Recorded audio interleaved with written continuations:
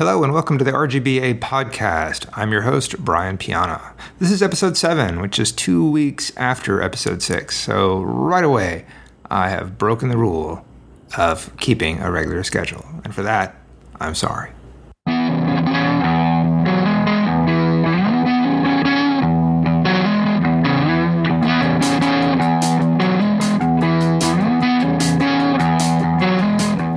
But we're back after a 2-week hiatus, which is okay. You know, truth be told, I was working on other things. The things I were doing were not necessarily project-based, so I didn't have a whole lot to talk about. Now, they were art things, working on a website, my personal website, updating that was certainly a part of it. And another project, which is unrelated to the exhibition altogether, but it is a fun art project for this election cycle. I was working on that. Now, maybe I'll talk about those things at a later date, but for now, I'm trying to keep this podcast to be focused on the Texas A&M exhibition, which again I've codenamed Blocks. I don't know if that will stick or not. But we're back, and it's been a good couple of weeks. Like I said, working on various things. It was kind of nice to take a break from the exhibition. This is a marathon. It's a long haul. The exhibition doesn't open until next March, so I can't certainly get burned out. I don't want to get burned out obsessing over the exhibition too soon and too early. And so far I haven't, but it was really kind of nice to step away from it and work on some other things. Something that's come up this week, I guess it started last week, but the people at Texas A&M, they want to start publicizing their gallery schedule for the next year. And so they're like, hey, Brian, we need a statement, maybe some representative art and a headshot. And I don't know about you, but I am not really a person that likes to have pictures taken of them. It's not really my comfort zone.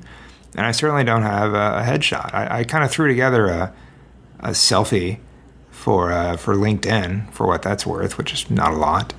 But I needed a proper headshot. It was time. And so that costs money, right? I want to go to a photographer and not just like my outreached arm trying to capture the scene. And so time is also money. Time is valuable. So I went to the Nextdoor, which is it's an app, I guess, for communities, and I started searching for photographers, looking for headshots, and had a couple of candidates, and I emailed them just asking for rates and whatnot. And it's expensive. It's more expensive than you want it to be. It always is, right? And so, I need one picture. I need a headshot, and it's going to cost me between $100 to $250, which is a lot. And it's kind of hard to stomach that when you have expenses for the exhibition. This comes out of that budget in my mind, out of my art making budget. I give myself some funds every month to use for making my art, and I want this to come from that. And you know what? It went really well. The photographer, totally professional, obviously has done hundreds of these, and was set up in her studio. I just went in, sat down, took some direction, and it went great. She had, I guess from the artist side of me, looking at her gear, her setup, the lights, the backlights, the screens, just everything about it was pretty awesome just to see. And it was money well spent. I left there even without having any of the images, but I left there feeling really great about it. And just this morning, the images were emailed to me, like the whole batch, which is cool. So it's not just like I got one picture. I got the whole batch. And she found out, or I told her that I do Photoshop and stuff like that. So she actually included the raw files in addition to the JPEG, which is great. So super excited about that. This is something that I will use more so than just the exhibition. I will use that on social media profiles going forward. Probably I will use that certainly on my websites. I think it's important. I have a brand. I have my 4-color brand, which I put on most of my avatars, but I think it's important for people to know what I look like if I'm ever caught out in public space. So it was a long time coming. It needed to be done, and now it's done. And so that's great. So money well spent. I'm excited about that. The last thing I want to talk about for this episode is one of the side projects I started last week as well. And, the very first episode of this podcast, I talked about fundraisers, and I talked about kind of the pros and cons a little bit, and how Box 13, that's kind of my audience. I think that they've been good to me, and I've donated work to them, and it always works out. They usually sell. They do sell, and so it raises money for them. And another opportunity came up. And Box 13, this is the second time they've done it, but they have a cat and dog themed summer fundraiser called Best in Show, and it benefits a local animal welfare group called Barrio Dogs.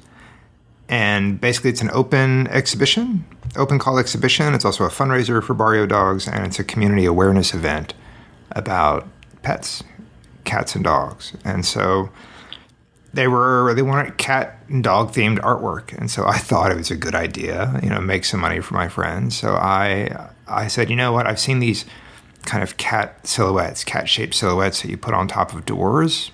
They kind of fit at a right angle on top of a door, an interior door. And so it's just like a cutout black silhouette of a cat. So either it's sitting or it's crawling or it's kind of halfway going, it's kind of arching its back. So I bought a couple of these on Amazon because I said, you know what, I'm going to paint them. I'm going to RGBify these black silhouettes. I'm going to paint them, put my brand on them, and then donate them to the fundraiser. And they showed up from Amazon. They look like wood. They're stamped to look like wood, but they're actually plastic. And so it has a wood grain in it, which I didn't expect. Obviously, you don't see that in the purchase. So I like to work on a very, very, very flat surface. So part of my job from the very beginning was to kind of putty that out and kind of putty over it and kind of get those ridges and those grooves that are there to mimic wood grain, take those out, and then put a bunch of paint on it. And I'm just wrapping that process up. It's taking me a long time, and taping these 3/8 inch stripes takes time. And, it's difficult. It's not canvas. It's not wood. It's plastic. So I'm having some issues with paint coming off, which is frustrating. But overall, they look really, really swell. They look really great. They look very, very much like me. I think if you see it and you're familiar with my work, you'll make that connection. And so I'm gonna donate them. The actual event is Saturday, July 16th. From 3 to 8. So from 3 to 5 is kind of a gathering and an exhibition viewing. And then from 6 to 8 is when you can actually purchase these items if you want to purchase the artwork and things like that. So it's Saturday, July 16th from 3 to 8 at Box 13 Art Space on Harrisburg in Houston. So that's cool. I think the cats that I've painted look great. I am excited about that. But I'm also reminded that these events, they're fun for me to do to a point, but it's also occupied a whole bunch of my time. And, I'm not looking to, in this case, thinking about audience, I'm really there to support my friends at Box 13, right? And it was something new, something neat for me to do. I had this idea to do it last year, but I didn't have my act together and I couldn't do it. And so I made sure to kind of order these silhouettes and paint them this year. And that's great. The downside of doing this is that it's taking time away from me probably making art or conceptualizing art for the show. And so it's interesting. I've had some late nights up painting because there's always like paint and wait and paint and wait and paint and wait and layers of paint, and it just stretches out. You always try to squeeze in one more layer of paint before an event or before breakfast or before bed, So these things kind of stretch out and consume you, at least they do for me.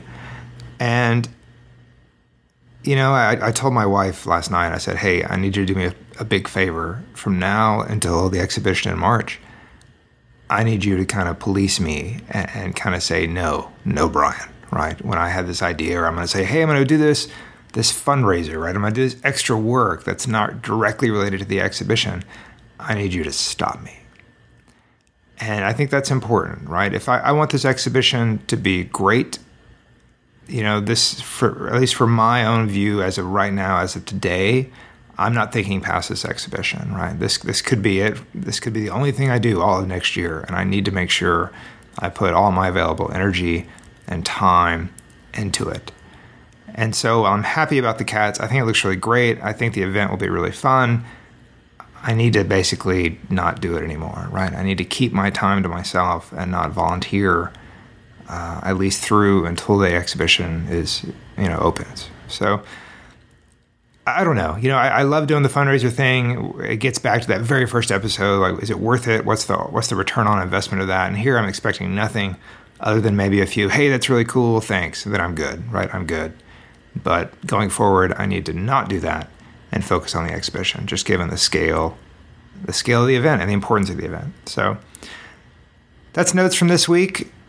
Who knows what I'll talk about next week? Probably not headshots and cats again, but it'll be something. So thanks for tuning in. Hope you have a great weekend, and we will see you next week. Thanks.